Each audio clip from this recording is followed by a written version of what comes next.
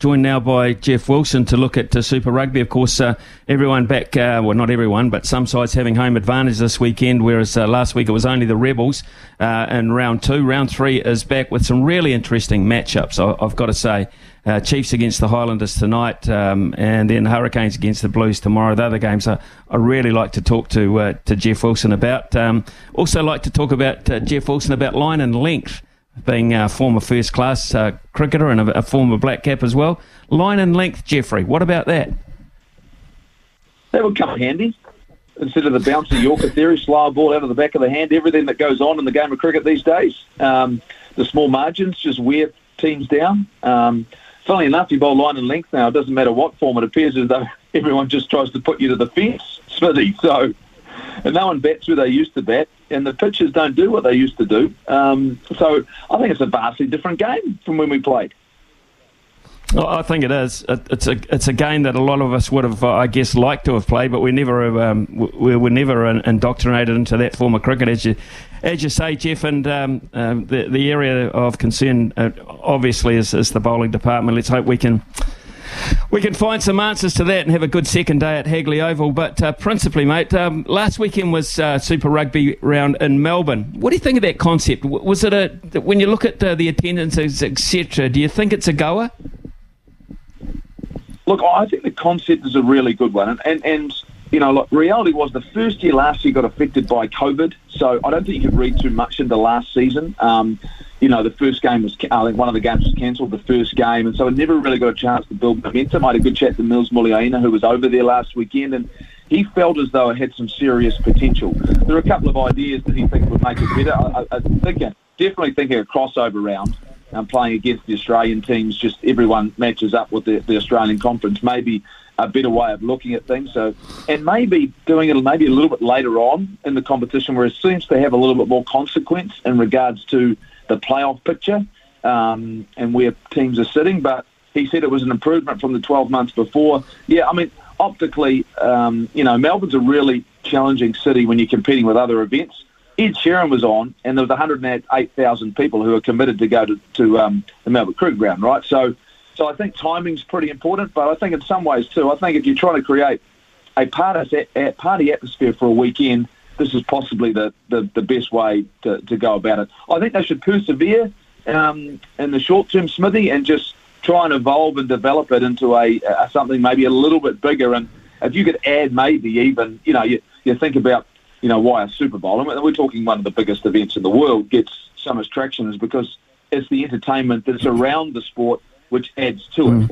Maybe the Super Round could add a concert of some sort or some sort of other celebration. But I don't think there's any reason, given what Super Rugby is trying to be, I don't think there's no reason to continue giving this a bit of a crack. Okay, right, let's look at tonight's encounter between the Chiefs and the Highlanders. The Chiefs, of course, have had the perfect start, 2 bonus point wins. The Highlanders anything but. In Hamilton, and on the back of, we hear Billy Harmon and Folau Fakatava having to sit this one out because of All Black commitments last year, which I find a bit strange anyway, but here we go. But players coming in, very good players coming back into the Highlanders. What are you thinking about this?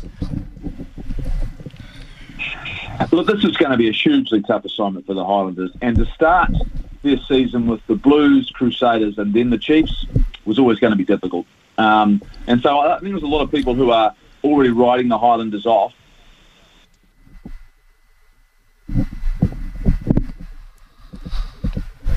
Might have dropped off, Jeff. We'll try and get him back as quickly as we possibly can. It's an interesting one. Of course, the other one tonight is the Rebels against the Waratahs. Fiji and Drua against the Crusaders. Hurricanes against the Blues. That's a big one tomorrow night at Sky Stadium in Wellington.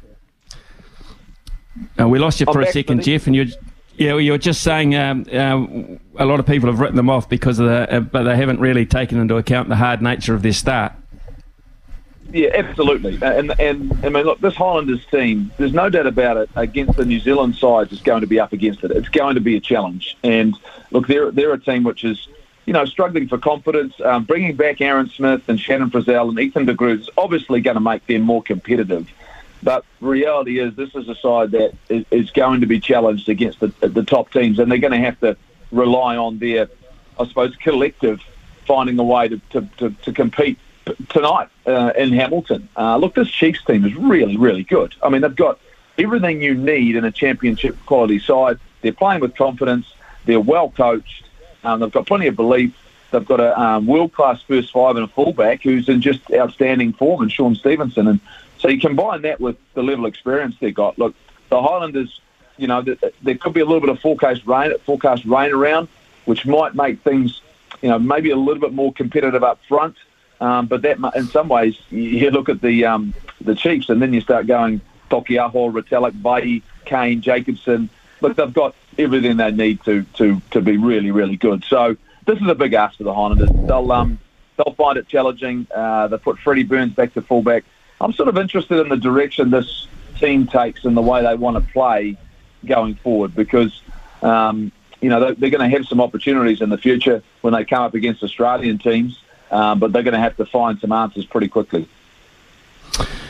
The Chiefs, Damian McKenzie looking like he's going to have a decent old crack in this 10 role. Are you happy with what you're seeing there? Oh, magic. I'm really, really happy. Saw him in the pre-season against the Blues, and you could tell he was sharp. Look, I think you saw some signs when he came back to New Zealand Rugby at the back of last year. It was the Damian McKenzie we all had seen and experienced before, that had worn the All Black jersey. And he looks incredibly comfortable with who he's got in the way that they're playing. But I think that's because of the security he's getting and the confidence he's getting from a fullback, which is stepping up when he needs him to step up. And that's what Stevenson has added to his game. And look, he's had a remarkable 12 months, Sean Stevenson, to play his way into an All Black 15 and then come start this season the way he finished last year. I think that's where this side has got some real assets. And the other one as well is Josh Ioane.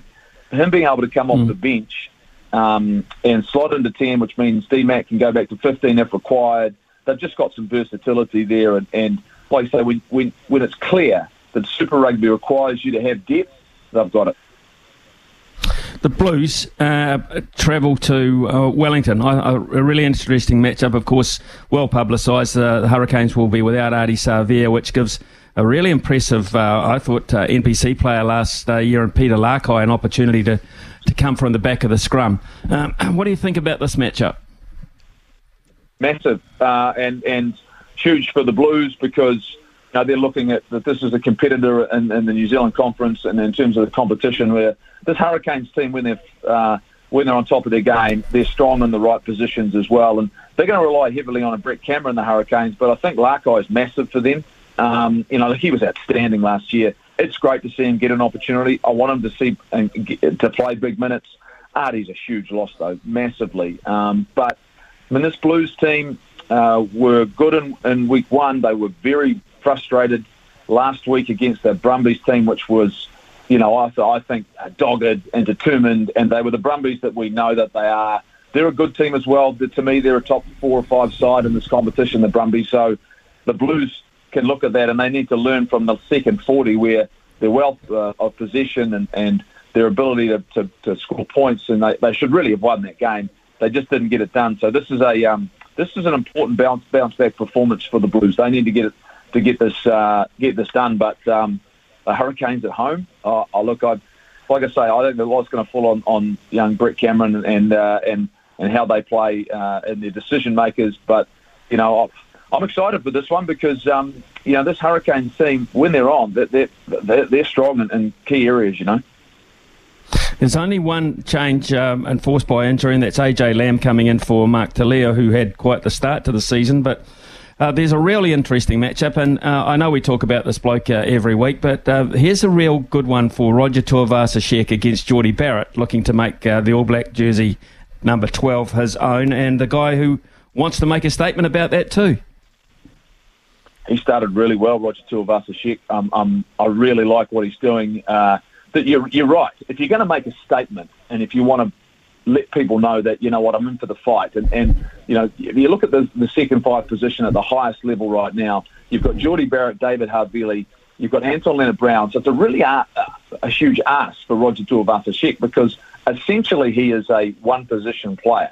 Hasn't played enough. He's played a little bit on the wing. I saw in the pre-season at fullback. I would like to have seen him play there a little bit more.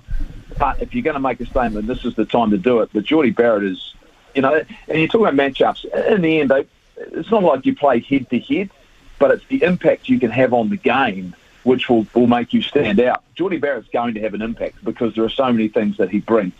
It's what difference does Roger Tuivasa-Sheck bring to the Blues, and can he get his hands on the ball? How many times can he get over the advantage line? Defensively, can he make the right decisions when he needs to? And there's still one question mark around, can he be another playmaker? Can he be a guy, when he gets the ball in his hands, can he create for others, not just himself? That's where Geordie Barrett probably, at the moment, his decision-making, his draw and pass, his offload, all of that means he's the complete player. Roger's got some really nice attributes. He just needs to show a little bit more, and that's where Havili, all-round player, kicking game, passing game, the ability to create for others. That's where Roger needs to show a little bit more. If he does that, then the conversation changes. Yeah, absolutely. I think it's a mouth-watering clash. I really do. And I think the Highlanders are going to produce a wee bit more tonight than they have with Aaron Smith-Frizzell and De Groot back. Also, the Crusaders have got a nice little outing in Lautoka. We know it'll be hot. We know what the atmosphere will be like. And the Fijian Drua at home, it'll be anything, I think, particularly early on, anything but a cakewalk.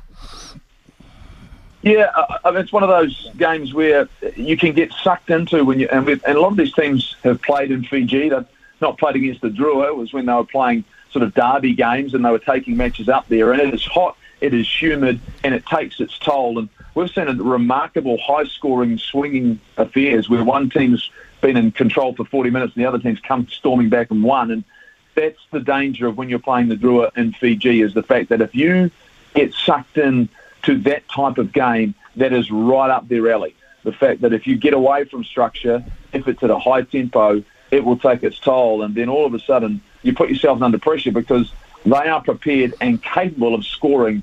I mean, they scored more tries in their own half last year than they did the opposition half. Well, they essentially they're a long-range team, and we've already seen it this season what they're capable of. So it's a danger. But the Crusaders, they understand that these games are really important. You have to win these games. You want to control your destiny early on in the season or where you sit on the table at the end of the season. So I'm excited about it because this is what this tournament was about. When you created this competition, the Drua, well, you wanted them to be playing in Fiji. They've got 7 games there this year. This is why this competition has the potential to grow, because this is what it's about. It's different challenges and different environments and different fans. I think it'll be a great occasion. I think it will too. I would love to be there for that. I just kind of got a... in my multi, Jeff, for the weekend, I've actually put Moana Pacifica in to beat the Force, and I think this is one that Aaron Major might have looked at and thought, I think we can get this one. And on early season form, the Force looked like they get a ball. They aren't gettable, but the Force at home, they're good. I know what you... Moana Pacifica for me, what were they paying? What did you get them at? In your I got them at $2.60 head-to-head. Oh, so they're your maker. They're your multi-maker, are they? They're the ones that are it's just that little wee... And it's the last game of the round. There's no doubt they're gettable. The Moana Pacifica team, they need to learn quickly about where they're falling down in games. And for them, it's about their last 20 minutes, their last 25 minutes is the fact that they need to win that. This is their opportunity. This is their game where they can, like you say, they can make their first statement of the year. And if they want to show improvement, this is when they do it. I like the odds at 260, but I don't think you can underestimate the Force. Okay, cool, Jeff. Thanks for the preview. Hopefully a better day for the Black Caps and a better night for the Highlanders tonight. Yeah, I do. I do too. I really do. Great to talk to you, mate. Enjoying your work on the tally as well. So thanks very much for that, and have a fine weekend, sir. Thanks very much, Smithy. Always a pleasure to chat. Cheers, buddy.